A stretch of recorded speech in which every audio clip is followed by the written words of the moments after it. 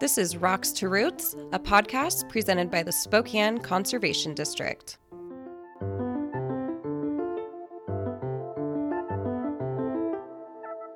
This podcast series is intended to share education and resources related to land management, conservation practices, and celebrate some of the great stewards of our land here in our region.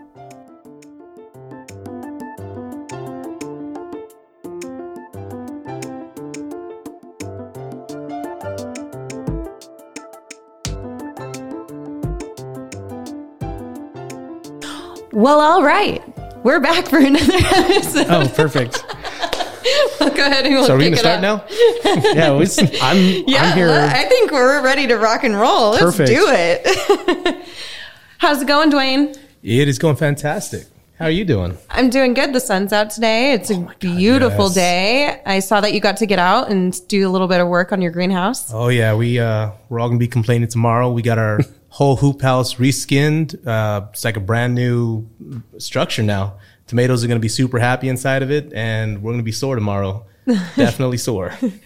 All for good cause, though, Indeed. because you guys are starting up the farm stand here soon, aren't you? Yeah, actually, the farm stand is going to be open this weekend. It's going to be open from 10 to 2. We're going to have limited veg at this point, but as we can see outside, Mother Nature's starting to work with us. So we'll have more and more every week. Right. And we'll have plenty of plant starts that are looking for a home. I love watering my plants, but when the greenhouse is this full and there's so much to do, I want to just, get homes for them. Let them get in the ground and start growing and doing their thing. Right. So if anybody's looking for tomatoes, for lettuce, for plethora of veg, head on over to the Vets on the Farm, please. Awesome. Well, you want to introduce our guests for the podcast today? All right. So today we are here with Jacob Schmock, the owner and operator of Well Grown Farms. Thanks for being here, Jacob. Hello, thank you for having me. I'm very excited. God, so we already kind of dived into the whole conversation here before. We had Yes. a pre-interview before the interview. Yeah, a good chat. Yes. Kind of get it So all we're going to warmed erase up. all of that from our minds yes. so our listeners can Perfect. hear what we were talking about. So Jacob, can you go ahead and just introduce yourself and tell our listeners what Well Grown Farms is? I am an owner, operator of a small farm right in little south or right near Spangle, a little south of Spokane, named Well Grown Farms. We do indoor grown microgreens and, veg or, different types of herbs for grocery stores and restaurants. We've been doing it since 2018, so we're sneaking up 4 years, roughly speaking. And it's me, my mom, my girlfriend, and my sister and my dad. And we all collectively put in time to the farm. God, you gotta love those family units. And you all get along? Yes, absolutely. I was going to say, you guys aren't like clawing at each other's face no, or anything yet? Because my family would. No, we get along really good. And at the end of the day, it's like we all have to have Christmas together. We all have to have Thanksgiving. So I think everything's kind of filtered through that, making sure people are enjoying each other's time, even when we're working. That's kind of the big one because, family dynamics, they can be a little tough sometimes, but we're all having a good time doing the farming and stuff. And I think everybody's kind of happy where we're at currently. So that's good. Are you guys from this area originally? My parents are from Montana. Okay. And they moved over here.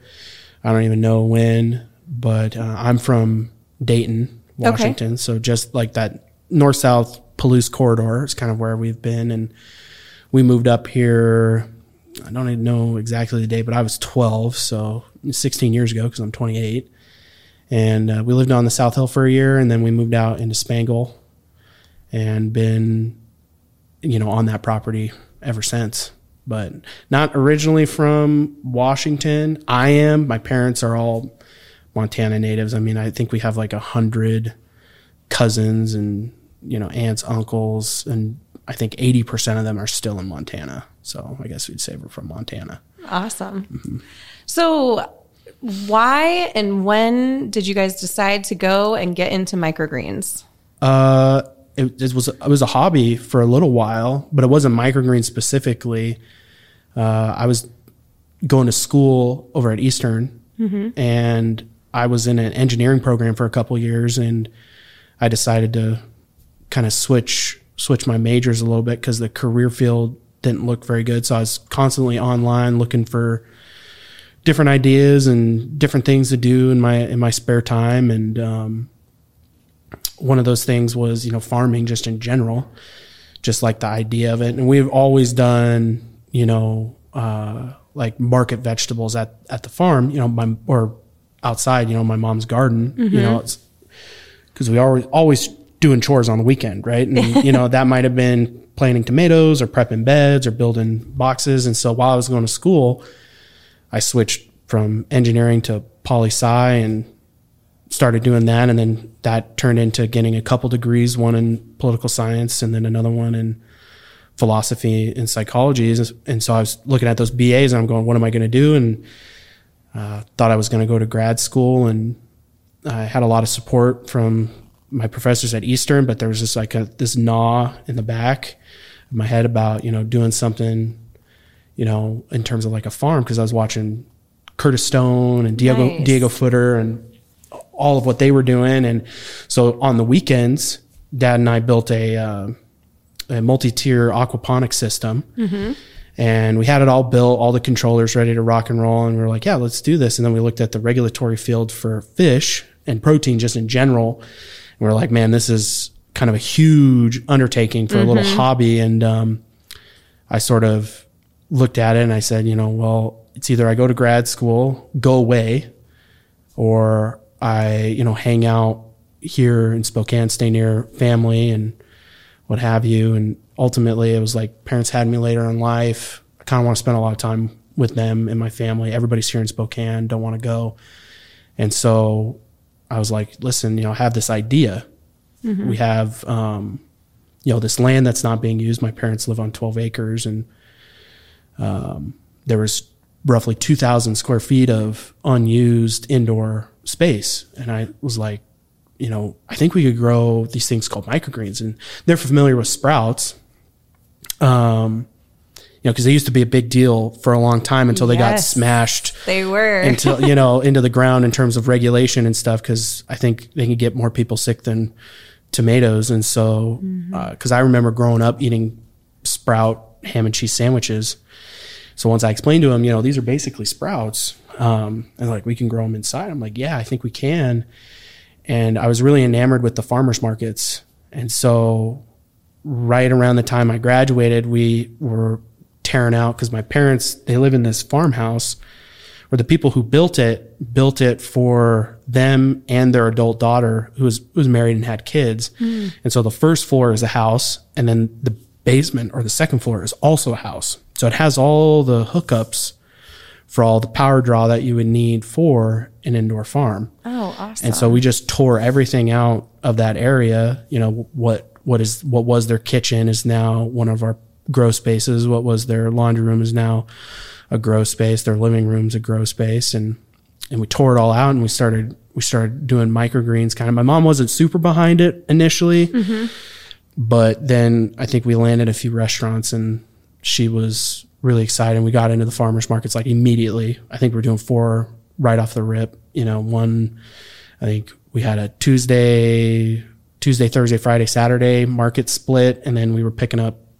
restaurants, in the interim, but kind of like I said, it started out as a hobby, really. That's awesome, though. More than anything. Yeah. The aquaponics system, I mean, that's where my heart is. I would love to do aquaponics more frequently, but, it's just one of those things where it's, the regulatory space is really difficult for that, but also, it's a much more complicated process, I think, than people really give it credit for. But I think it's kind of the way of the future. I'd like to get into that eventually, soon.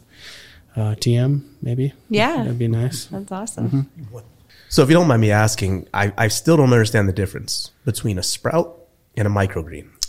Fundamentally, they're almost exactly the same, except the methodology to get the product is different, right? So basically everything is a sprout at some point, but not everything's a microgreen.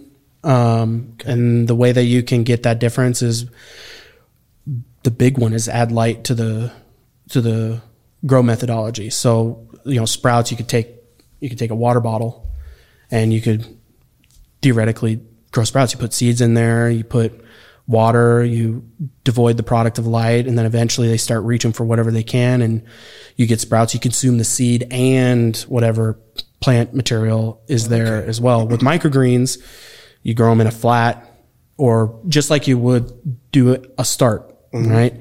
But then you harvest away from the medium. And so you don't touching that soil. Yeah, you're not touching the soil. You're not consuming the seed. Also, there's a significant amount of chlorophyll in the product, the microgreen, in comparison to the sprout. And so, like I said, they're so similar. And even some restaurants will call them sprouts, right? Technically in Washington, I don't know if they hold this classification anymore, but at one point I was reading that they were like a hazardous plant material because the way that you grow them to get the product is fairly dangerous in terms of, that's the same way you grow the bad microbes as well. Yes, exactly. When you put anything in darkness where there's moisture, it's, you're rolling the dice in some capacity. And I mean, that's why you don't see sprouts by anybody really in Washington. They'll come from Idaho. Okay. But they're fundamentally really similar. I think the big thing is just how you get them. So you mentioned that your farm is all indoor. Are microgreens, can you grow them outside? Yeah, there's a bunch of people that do them outside. The problem with it is it's probably more about consistency of grow. So the reason why you would do them inside as opposed to outside is you get to control all the variables inside. Right. Temperature, humidity, lighting, PAR values, etc., the type of light, you grow them outside, you kind of induce a bit of risk, but you can do it. I've seen, there's some guys up in Canada that take a mini hoop house, raise it off the ground, put the flats in, and then have the hoop come over the top.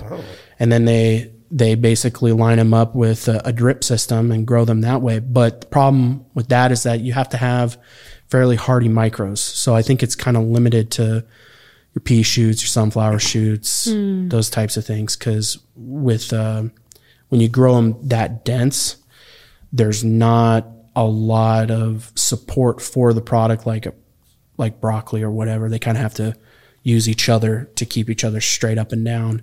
Okay. And so it definitely, you can do it outside. I would say that the cool thing about microgreens is you can do them almost anywhere inside. So if you're thinking, I want to do microgreens, just take a corner of your house, grab a 5-foot, rack from Home Depot, light it up with some LEDs, and you're rocking and rolling. It's really simple. So you mentioned a bunch of challenges that are for outside grow. What was the biggest challenge you faced when starting your farm? I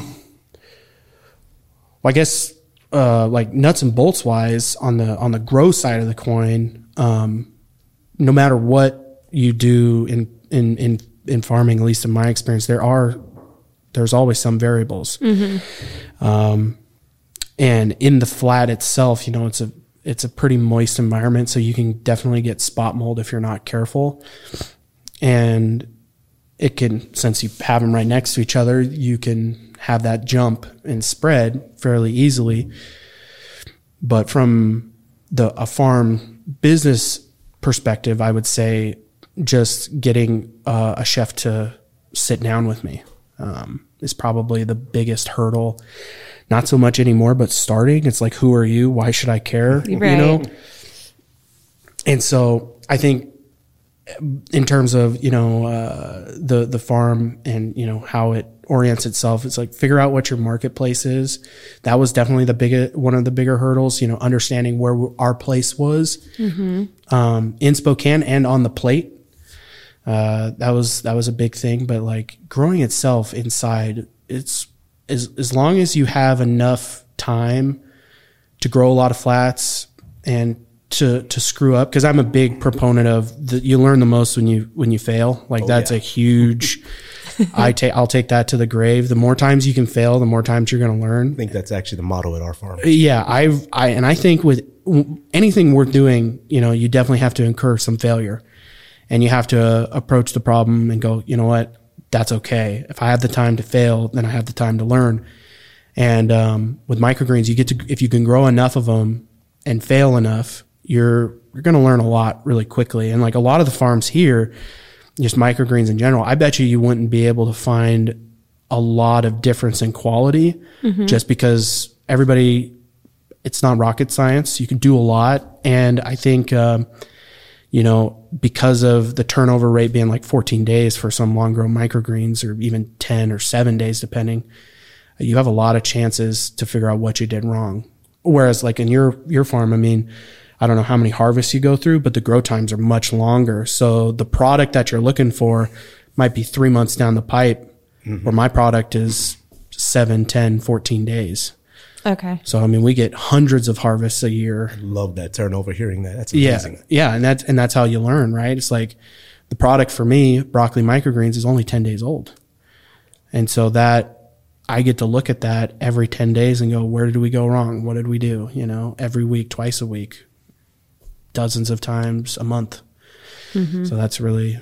Wow. So a week to 2 weeks is the grow time for microgreens. For most of them, For the ones that we really focus on. Now, I have chef specials that I'll grow. They could be 20, 25 days. Like basil would be one of them. Okay. Or, cilantro could take maybe 16, 17 days, roughly speaking. But yeah, I think like the majority of the micros that you'll see, the brassicas, pea shoots, sunflowers, that's 10 days is a good average. We grow them a little longer because we're looking for something visually on our pea shoots or on our sunflowers. Okay. And so we'll let them go, but you don't have to. Okay. You don't have to do that. So. Well, that was my next question. So how do you know the microgreens are ready to go and they're ready to go ahead? I mean, I can... Do you taste them? Do you just look for a physical feature? As a farmer, you should always be tasting the product, I think right? like as long as I look at the product and I go, does it visually meet the criteria for who it's going to? Okay. The range of variables that I take into account, they're far smaller for a farmer's market. Like if that tray looks halfway decent and it's not, a couple hours away from wilting and dying, it's going to get packaged and it's going to go to the farmer's market. Now with a chef, totally different ball game. I will pick through the best that I find, and nothing against like doing business at our grocery stores. Our grocery stores know this. It's like they're at the tail end of the decision spectrum. They get what I have left after the chefs are taken care of, because to them quality is more important, but consistency of that product is even more important. So my pea shoots week to week can't look different. And so that's a big thing for us in terms of when I know they're ready to go. Are they going on my salad because they're ready 7, 10 days, smoothies, same thing, they're, as soon as they're tall enough for me to get a knife underneath of them and take them down, they're good to go. Like, I remember when we were doing all those farmers markets, we couldn't keep up for a period of time because we had to shorten our grow timeline. And so we ended up incurring a little bit of loss in terms of what we could potentially get off a flat, 8 ounces per tray versus, at 10 days versus 6 ounces at 8 or something like that. And you can totally do that. You can let them get, little baby, or you can let them go, and they're not going to look too terribly dissimilar. You'll get a little bit more stem, a little bit more bite, maybe a little bit more defined flavor on some of the things like radishes and nasturtiums. But for the most part, it just depends on what you're using them for. There's no I think people will probably say true leaf and cotyledon stage, right? So you get the true and then the cotyledon after that. That's what you lose the microgreen designation once they start getting bigger than that. It's once those secondary leaves start to come into play, it's like, okay, they're not really a microgreen anymore. They're starting to get into that baby green-esque somewhere in there. Now, I don't look at it that way. If they're tiny, they're microgreens to me. So we don't really grow any baby greens, even though at some point they might definitionally turn into that at some point, but I don't stress it too much. So do you have any advice as far as dealing with chefs? And I ask this because I hear a lot of things throughout the farmers. They're hard to deal with. They're not hard to deal with. What's your advice for someone who's trying to get into the chef industry? Oh boy, that is a tough question. Is it just the right attitude? Is it just don't worry about what they say and just keep pushing your product? Or no, it's you definitely need to read the room, right? And I would also say, like in a lot of things, life, dating, be prepared for a lot of rejection. Like that's good advice. But just keep going. That's the way. I think I've talked to hundreds of chefs, and some of them we don't necessarily have the right approach to whatever they need, and we don't do business, and that's okay. Maybe they're looking for a particular product that I can't grow. That's also okay. Be ready to incur a lot of failure. But what I would say is be very flexible. It took me a long time to realize this, but when it comes to our relationships with chefs, I don't think we really sell microgreens. I think we sell consistency and convenience, because in this spot here in Spokane, they have a lot of unique variables being a chef. And I'd go to venture and say, even just maybe me, I won't speak for you guys, but a lot of chefs work harder than a lot of other people on the front end of the industry in terms of like farmers and delivery men and stuff like that. These guys have an immense responsibility, taking care of staff, prepping menus, sourcing products. And so what you want to be is the easiest part of their day. And I would much rather grow microgreens in terms of like the quality spectrum, 7 out of 10 versus 10 out of 10. If I can do that 7 out of 10 every week for these guys, and they would take that because, they'll constantly be calling like Charlie's US, SpoPro, Perone's, and they can't find what they need. And you should always have what they need. So like for us, we grow more than what we sell every week, and we charge enough that if those chefs need to change, they can change on a whim. As long as I'm not driving to their restaurant with product, hey man, we don't have enough covers this week. We're going to need to cut it by 50%. It's like, that's totally fine. I expect that. And we bake it into the price that we sell our products at. So that way, they feel the ability that they can cancel whenever, and we don't care if they cancel. So I guess long-winded explanation, be super flexible, but also be tenacious, don't be afraid to walk in and knock on doors and ask the front house staff, hey, is your chef in? Can I talk to him? I'm trying to sell some product, Now that might be pretty daunting for a lot of people. I know for me, it was tough initially, but again, once you get around the whole, rejection curve, it becomes pretty straightforward. I have 3 or 4 things I'm going to tell them. Are they interested? If they're not, move on. There's plenty of fish in the sea. So that's really good advice, actually. Really well put, too. Yeah. So talk to us a little bit more about the business selling aspect of Well-Grown Farms, and from where you started originally to where you are now. So no more farmers markets. That's the first one. Okay. I think that was probably one of the harder decisions I had to make. And it was definitely one that I didn't take lightly, because we started there and we enjoy the farmer's market. Like there is nothing, you can't say a bad thing about a farmer's market, right? The people are great. The music's great. The atmosphere is great. The food's great. Everything about it's great.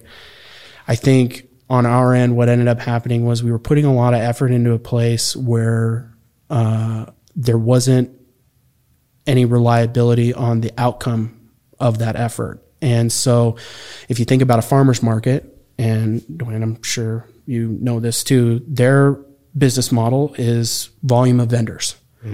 And so if I had been in a farmer's market for a couple years and we were the only microgreen group, and then 2 more come into the farmer's market, maybe we were making $500 in sales or something like that. Now that's divided by 3, right? And that took us a little bit to understand, because we thought that there was maybe a bit more of a connection to that market than there really was. And so we started to look at it and go, okay, well, where there were only us doing just microgreens. And I'm not talking about the farms that do everything, because there are plenty of farms that do that, and farmers markets need that. You need a farm that consistency and convenience. You need a farm that's the cornerstone where you could, literally walk in and get your week's full of groceries. You have one-stop shop. One-stop shop. You have to have it.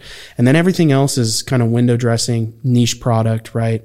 And that's where we fit in, right? And if you add 2 or 3 more of those, you're not doing those microgreen farmers any favors. You're actually forcing them to compete all the way down to the bottom, right? You start at X dollars, and then they change theirs, and then they change theirs, and then we change theirs, and it just keeps going down and down until it doesn't make any sense financially. And so we looked at it and we said, I kind of made a judgment call. I was like, I bet we can increase our prices with the restaurants and quit doing the farmers markets. And that's what we did. And it was kind of forced upon us with the pandemic too. It's like we incurred a lot of seed cost increase and soil too, because we source our soil from Canada. So the logistics cost to get that too. And then all the plastics that we use, the recyclables also went up. Everything went up. So it was like, okay, let's increase the prices to account for that. And then let's increase the prices a little bit more, so that way we can pull ourselves out of the farmers markets. That was probably one of the better decisions we decided to make, because now we have more time to do other things. Farmers markets are a huge amount of time. It's not just the farmers market. It's the proper. It's the setup. Yeah, it's the takedown. It's the packaging preemptive to that. All the prep that goes into it. It could be a 6-hour plus adventure.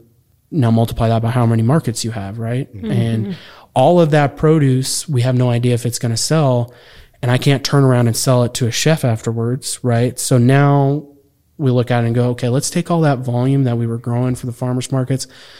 Let's go find more chefs to do that. So we really just dropped the wholesale arrangement at the farmers markets and went straight to B2B with the restaurants, and just continued to do that. And I think that was, again, one of the harder decisions. I didn't like doing that, because Mackenzie, my girlfriend, she really took on the farmers market. She really was your face at the farmers market. You know this. Yes, yeah, exactly. all the time. All the time, right? And so she, I would come in on an early, in the morning, get all of her stuff ready. She'd take that in the afternoon, evening, or whatever.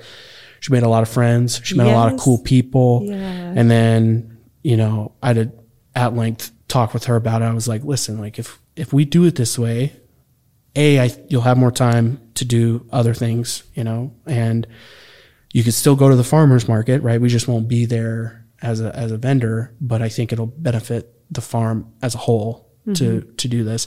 Initially, it was tough.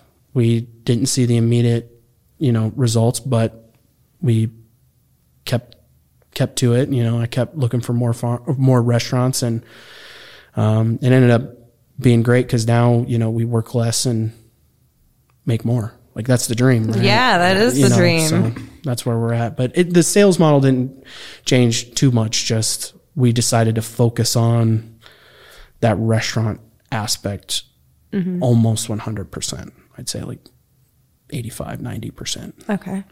Are you guys doing any CSAs, local CSAs or anything like that? I think if we will be. Okay. And one of your questions was what's the future like? Because we have started, we built the foundation, we have the electrical work all done pretty much. We're expanding into full grown produce. We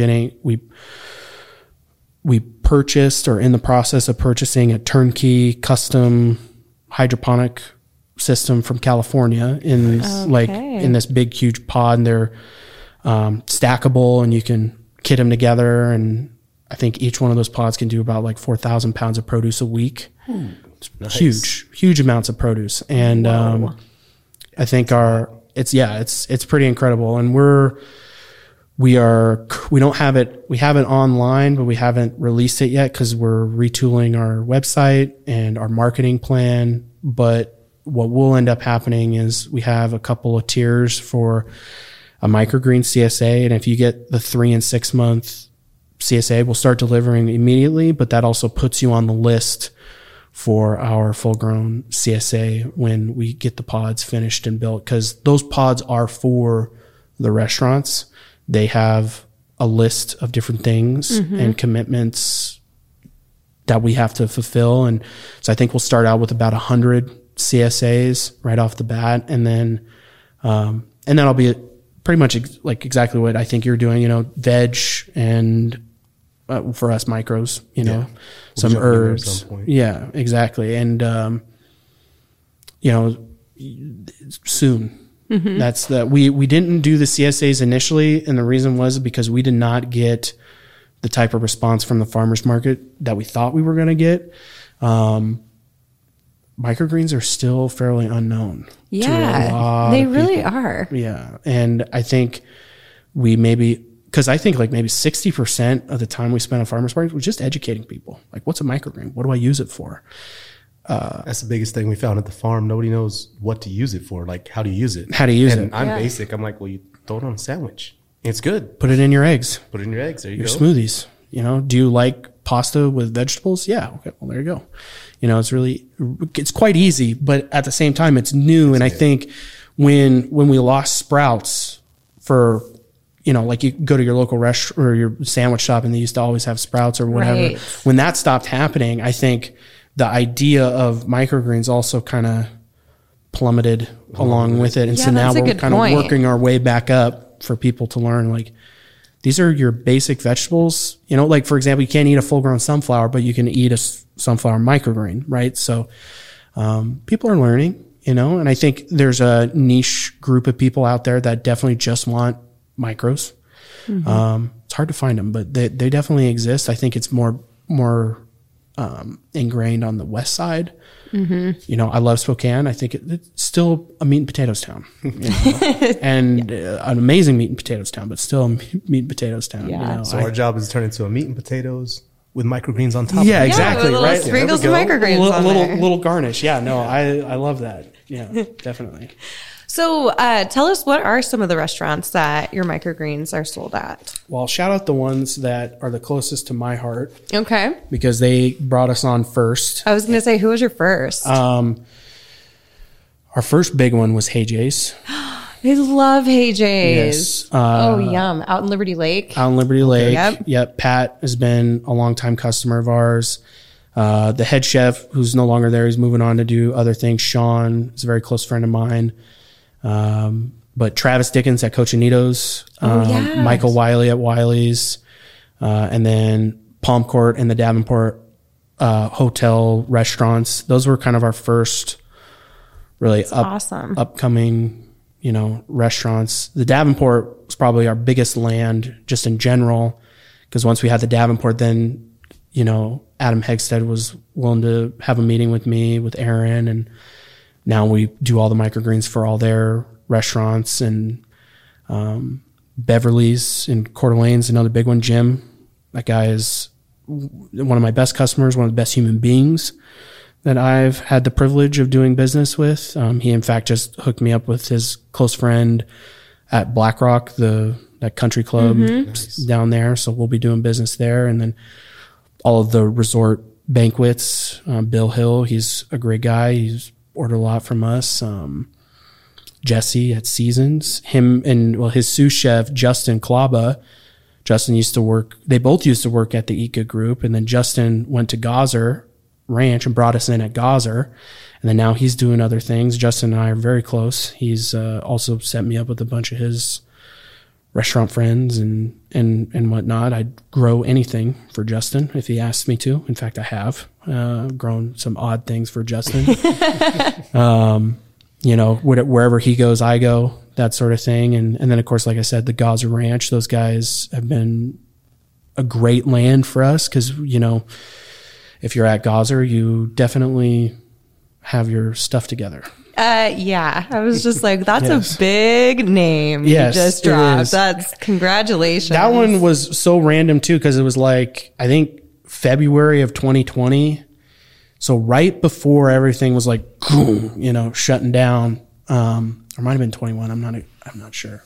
Can't remember. Justin called me. He's like, hey, I'm at this place and Will Ferrell eats here. I'm like, okay, well, say no more. I'm ready to go. You know, what do you want? I'll grow it, you know? And so, yeah, but those are kind of the big ones. There's just a bunch of other accessory ones, you know, Cooney at Cooney's Bistro up on the north side. She's also an OG. She's helped a lot. And I don't know if you guys have eaten at Kismet, but that's that's on my list. Dan I Gonzalez might go there this weekend. He's a wonderful human being as well. I think him and his significant started that place, and it's really good. So I think we're 30 plus 35 right now, something like that. Maybe scooting up to 40. I think. What's your goal?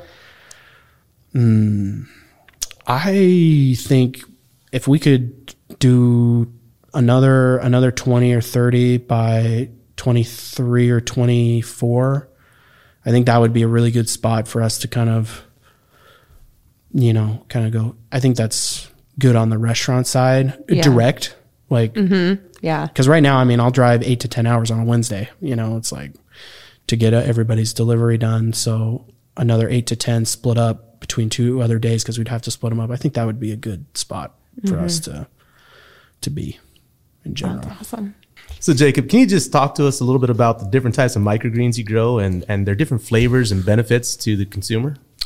Yeah, I think I'll start with my favorite and the one that I eat the most, and that's pea shoots.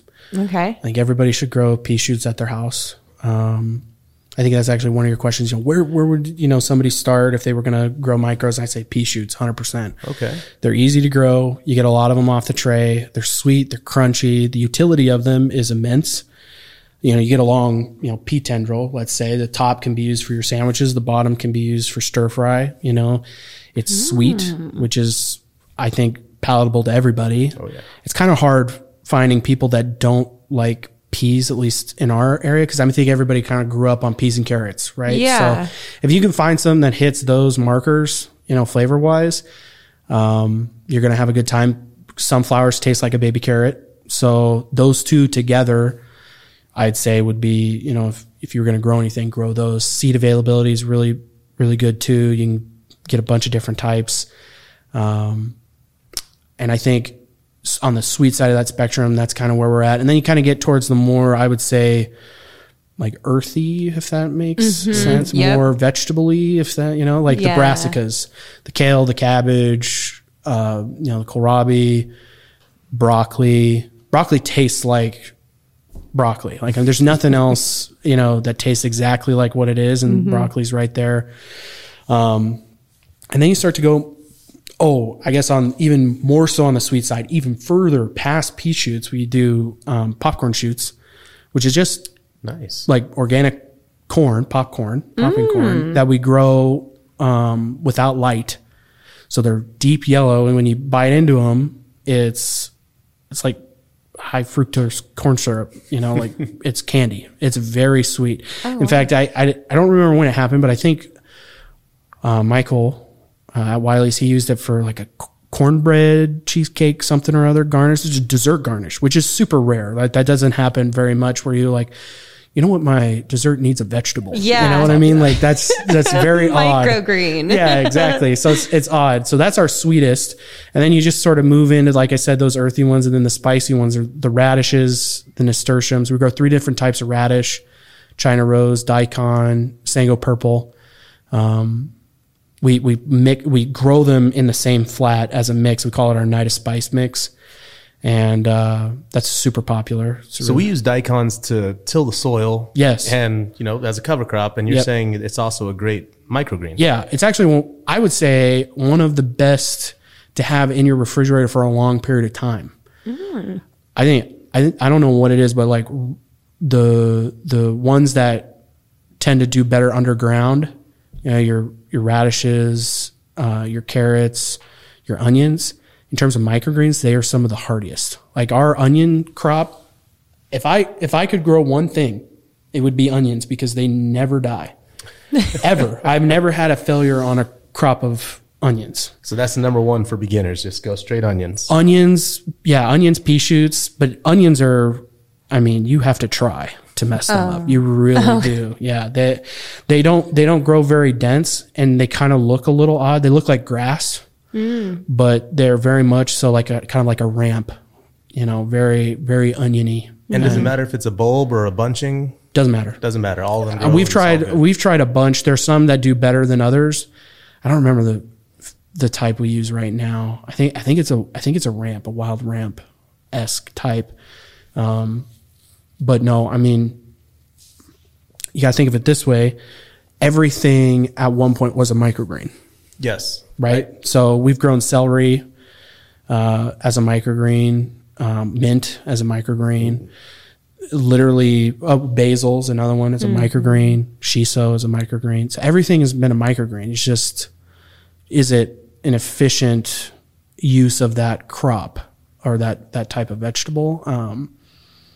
But yeah, I mean, pea shoots, onions, those are probably the best. And all the nutrition is in the seed, and it comes out and is in the leaves with the light. Is there anything that microgreens are heavier on?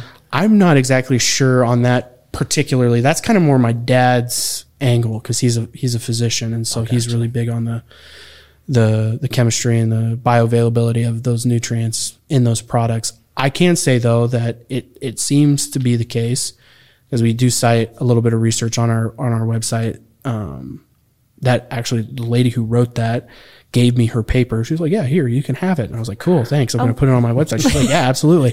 Nice. And it just kind of was basically said that it seems to be the case that there is nutrient density in higher amounts in the more nascent stages of the plant. Mm-hmm. So you could think of it kind of like a pound of broccoli full grown versus a pound of microgreen broccoli.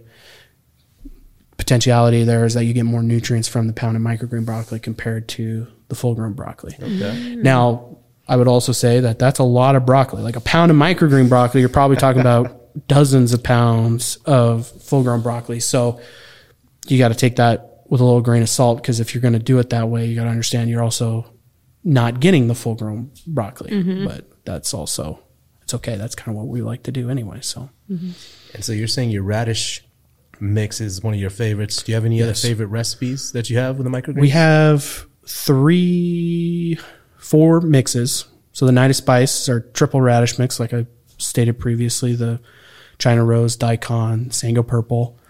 And then we have our Purple Rain mix, which is purple Vienna kohlrabi, red Russian kale, and red acre cabbage. And then we have a Colonel Mustard mix, which is Tokyo Bacana, Mizuno, Southern Giant, and I think Frill, Scarlet Frill mustard. I know that might not be right, but there's another mustard in there for sure. And then our Micromania takes Purple Rain, Colonel Mustard, puts them together, and then we put broccoli in there. We don't post-harvest mix, so this is all grown in the same flat. That's like a big regulatory thing. Like, I do not post-harvest mix, just so everybody is aware. Yeah. Everything's grown in the flat from seed, and we harvest it together, and that's what you get in the package. And the Micromania is easily our most popular. Maybe not to chefs, but to our grocery stores. It always sells. Like Huckleberries will get 8 of everything, and then, 15 of the Micromania or whatever, it's always double. So those really popular. So how many different varieties of microgreens do you guys grow? We grow, I'd say probably 30, 40. Wow. Something like that. Now, are we always growing them? No, but we have a seed library. Okay. So, if a chef comes in and says, hey, do you grow this? The answer to that is typically, yeah, we do. I think a good example of this would be our basil. We grow Italian large leaf, Genovese, lemon basil, cinnamon basil, and then there's one more that we grow. Mm-hmm. But currently right now, we're only growing the Italian large leaf and the purple basil, right? Mm-hmm. But I can grow the other ones, and that's kind of across the board the case. 4 or 5 different radishes. We're only growing 3, but we have the other ones. Same with the mustards. So I always like to have a little extra, just in case we get hit with a little, maybe a weird timeline on our seed delivery, or something like that. But we have a library that we keep fairly stocked. I think, like with our peas, we must have 1,000 pounds of peas. It's an insane amount of peas. Mm-hmm. So we let Mother Nature pretty much dictate our rotation. What is it for y'all? When do you know when to put one of the other 2 radishes in, or take one back, or? It's all scheduled out in terms of, what are we trying to achieve in, with like a restaurant or whatever, with a rotation, it is the same every week. And if we need to grow a little longer so we can have a fresh product for maybe a Saturday dinner that's going on, we'll let it go, right? So I might harvest typically on a Tuesday, but if I'm going to have a Saturday dinner, I might baby that green all the way to Friday. So that way they can get a fresh product off the flat for Saturday. But the only thing we break it down like this. There's planting, there's germination, there's assessment and harvest. And typically all of that takes place anywhere from 10, 14, 20 days. And our germ phase is the shortest, planting and germing, right? So when you I could go into a little bit of the technical, like how we just do it real quick, if that's fine. You take a 10 by 20 flat, you grab your organic medium or whatever medium, doesn't necessarily need to be organic. And then you wet that, you seed based on how many grams is for that particular product. So, like Purple Rain might get 25 grams of seed, whereas Night of Spice might get 50. And then you make sure they're watered, ready to go. You stack them up, 3 high, and then you put them into a dark area where it's nice and warm or cool, depending on the product. You let those go for about 3-4 days.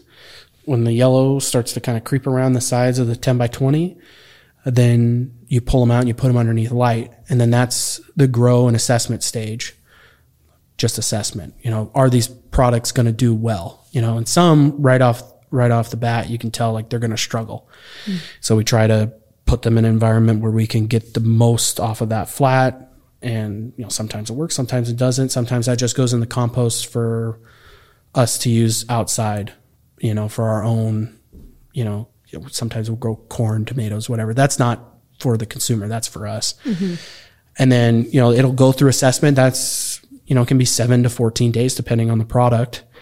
And then we harvest based on, is it meeting the requirements of quality, compared to the week previous. And I remember we used to take photos, but now it's so second nature that we know like this pea does not look very good, so we need to do something about it, get them something different, comp them the product. Like, I know this isn't what you typically get, so I'm not going to charge you for it, that sort of thing. And then after assessment, it's harvest. And, we look at the trays, we go, okay, these are the ones that we're going to cut down. These are our orders. And the orders are basically on a 2-week schedule. So you're going to get 2 weeks of green from us no matter what. And then you can cancel for the following week after that when you let me know. And so we kind of can see into the future by a couple weeks of what we're going to be able to do, and how well we're going to be able to do it. And then we just start packaging that product, cut it down with a chef knife, scissors, whatever, it's different per product. Like nasturtiums, you kind of have to get in there and cut them, leaf by leaf, but then they hit the clamshells and then they go into the cooler and they get put into different little mobile coolers and I take them to where they need to go. Your business model is so flushed out. I'm loving hearing every point of this. It's not like I think with microgreens, like I said, you get to learn a lot quickly. And so you have to be a bit precise, always cutting on a Tuesday, always. Gotcha. For Wednesday delivery, no matter what. If product needs to go on a little further, that's okay. that's fine. So I want to ask about the trays though. So you saying you're using 1020s. I've seen people out there using cafeteria trays. Yeah, you can do it. Does it make a difference on the root zone having that much medium versus not? I think so. Because the way that I'll put it this way is there's some products we grow in 1 inch 10 by 20s, and there's some that we do 2 inch. I would never grow peas in a 1 inch. The roots are just too much. Too bound. Okay. Way too bound. So it's about knowing your plant and knowing your root zones and all that. And think about like peas, they're a climber. So the more root space they have, the better that they're going to do, because then they can get more water and the water can go to the stem. The stem can keep growing those tendrils and on and on. I mean, pea tendrils, they could just keep on going, so there are some products that will do better in more medium, and there will be some that do not so good. Gotcha. Yeah. But you could grow on a tray. I would say, get the 10 by 20. They have the holes.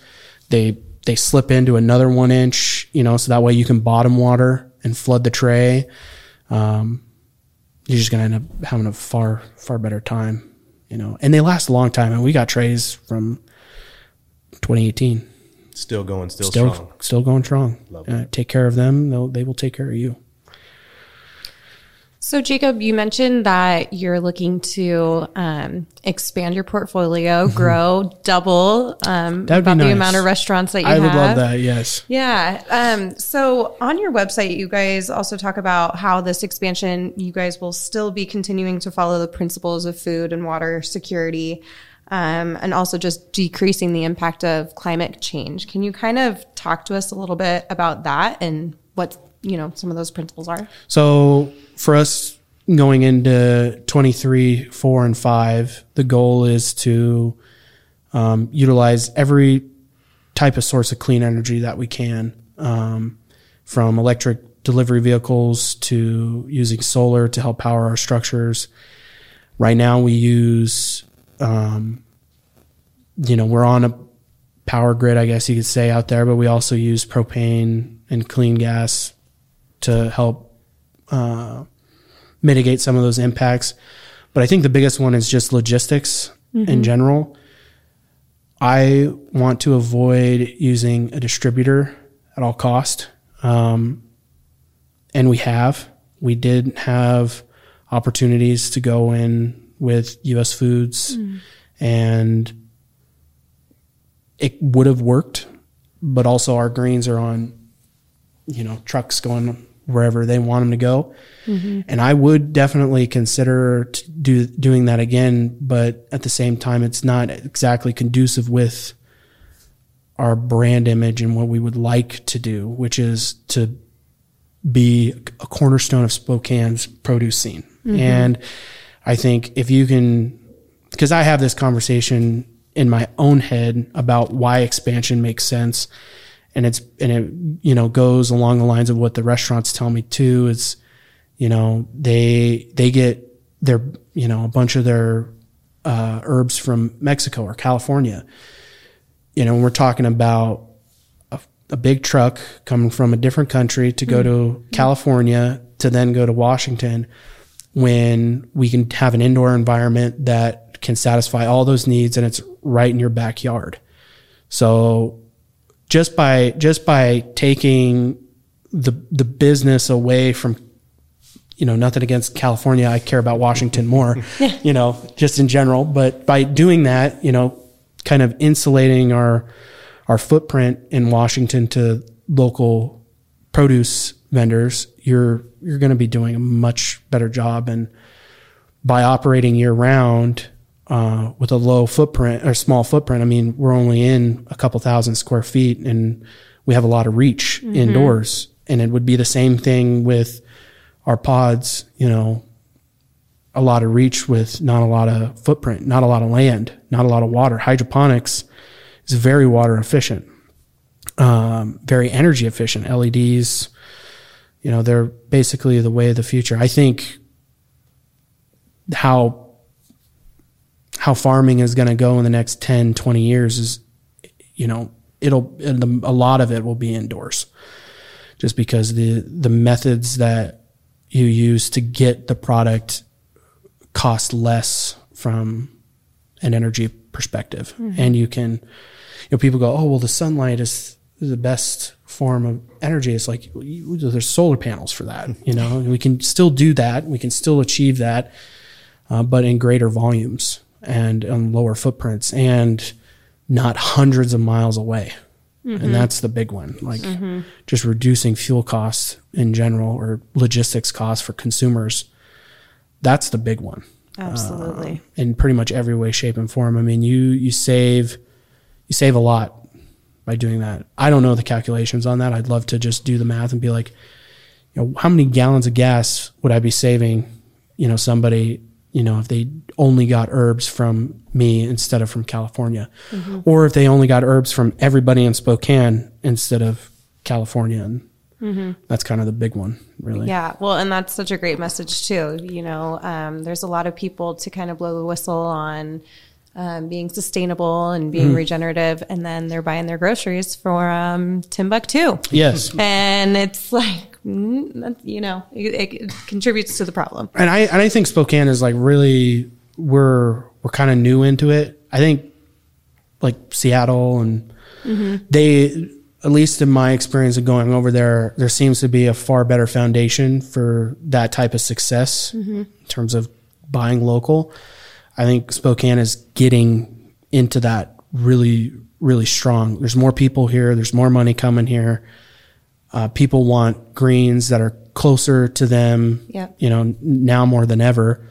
I mean, when we had that, I don't remember when it was, but there was like a bunch of news coming about, all the nutrient loss you lose when, 3 days into a pack. And it's like, yeah, I mean, okay, well then go to your farmer's market and buy some from Vets on a Farm, you know what I mean? Or whatever. It's just going to always be better. And so that's why doing the indoor thing, makes sense, expanding. It offers us the opportunity to give our restaurants what they want, but also become a whole, a stronger CSA platform for our local consumers. 'Cause that's really the goal. I don't want to be just a garnish. I love that. Nothing against my restaurants. Love those dudes. But I am a garnish. Well Grown Farms is a garnish, and I'd like to be more of a whole dish. Yeah. Indeed. If that makes sense. Yeah. Whether it be now or later. Well, Jacob, this has been such a fabulous interview with you. You have such a great story to tell. I love that it's just a total family affair. Don't you agree with the family? I love it. And I also love, Jacob, you're a first-generation farmer. Yes. All of us are, right? All of you are. Yeah, Nice. all of us are. We went from, doing a little hobby stuff to actually like, okay, now we're farmers. We're humble microgreen farmers. Yeah. Well, that's awesome that it started as a hobby and now it's a, great business. I hope that there's a chef out there listening to this episode right now that is going to call you and contact you to get your microgreens in their restaurant. So tell our listeners the best way to get a hold of Well Grown Farms. I think the best thing is just to call the business number. And if I don't pick up, leave a voicemail and I will definitely get back to you. That's the easiest. It's always on me. You guys are on social media. You got a website? We do have a website. You can you can sign up for our newsletter. We really don't have a newsletter, so to speak, but that puts you in our MailChimp account. So that way, once the CSA is kicked up and rolling, you'll be getting our updates. A lot of our social media engagement is it's not very big. We're really word of mouth between chefs. But if you give us a phone call, we'll definitely, you have any questions about how to grow something, I'll answer and I'll tell you. It's no big deal. Awesome. If you want to get some greens for a dinner that you're going to have with your significant, I'll hook you up. It's no big deal. Awesome. Love it. Yeah, easy. Well, we know you're busy with deliveries today, so we don't want to take up too much more time, but we can't let you out of the hot seat without doing the Spitfire round. Perfect. So, you ready? I'm excited. Okay, so I'm on this Tenacious D kick right now, so I got to ask, what's your favorite Tenacious D song? Oh, I can't say it.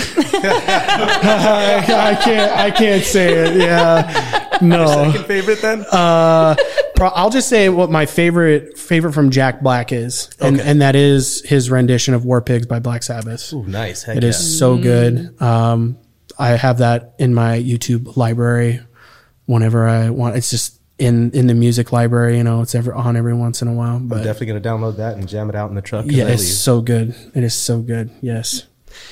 Jacob, do you have like a special skill or talent that not many people know about? Oh, I'm a very mid-tier beatboxer. Oh, I won't do it here, but I can. I was like, do not tempt us. No, we will put you on the spot. My girlfriend knows, long road trips, you're getting music from me and the radio. That's awesome. Yeah. That's the way to be. What's your favorite movie, and do you have a quote? Oh, man. My favorite movie.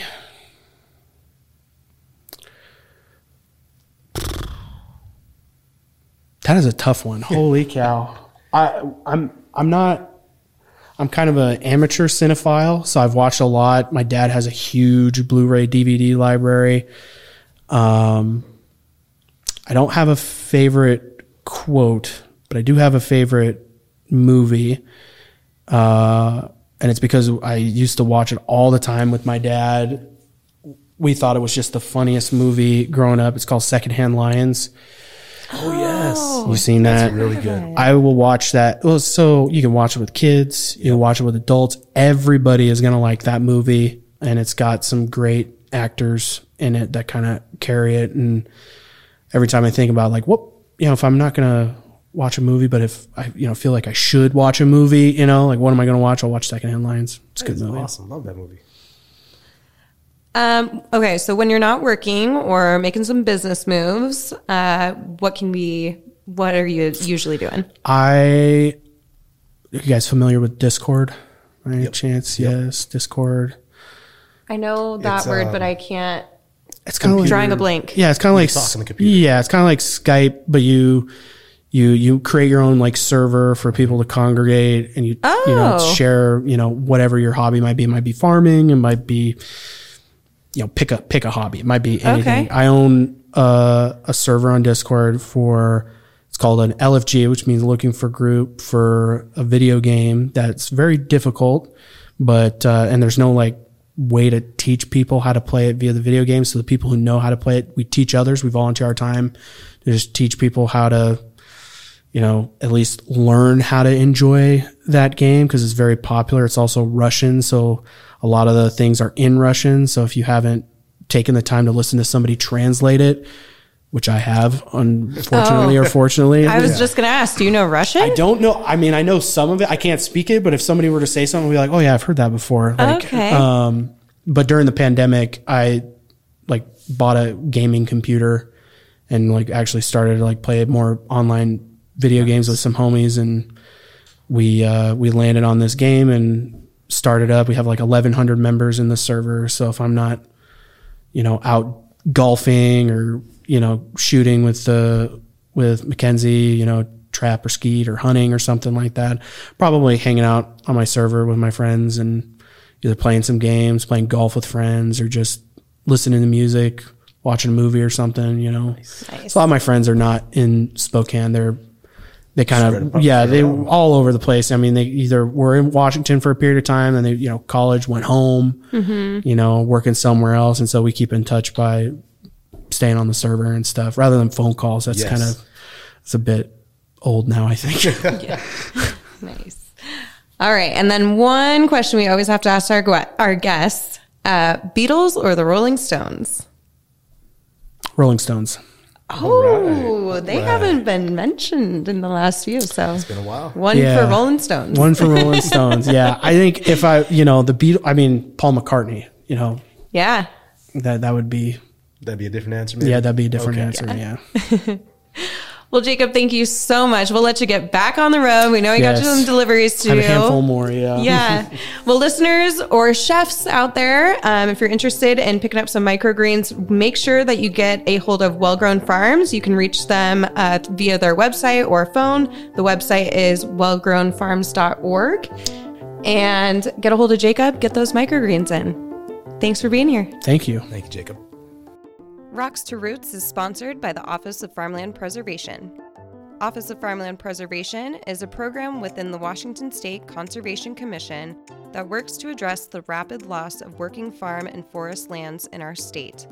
Together, the Washington State Conservation Commission and conservation districts provide voluntary, incentive-based programs that empower private landowners to implement conservation on their property. You can learn more about their programs and services by visiting their website, scc.wa.gov.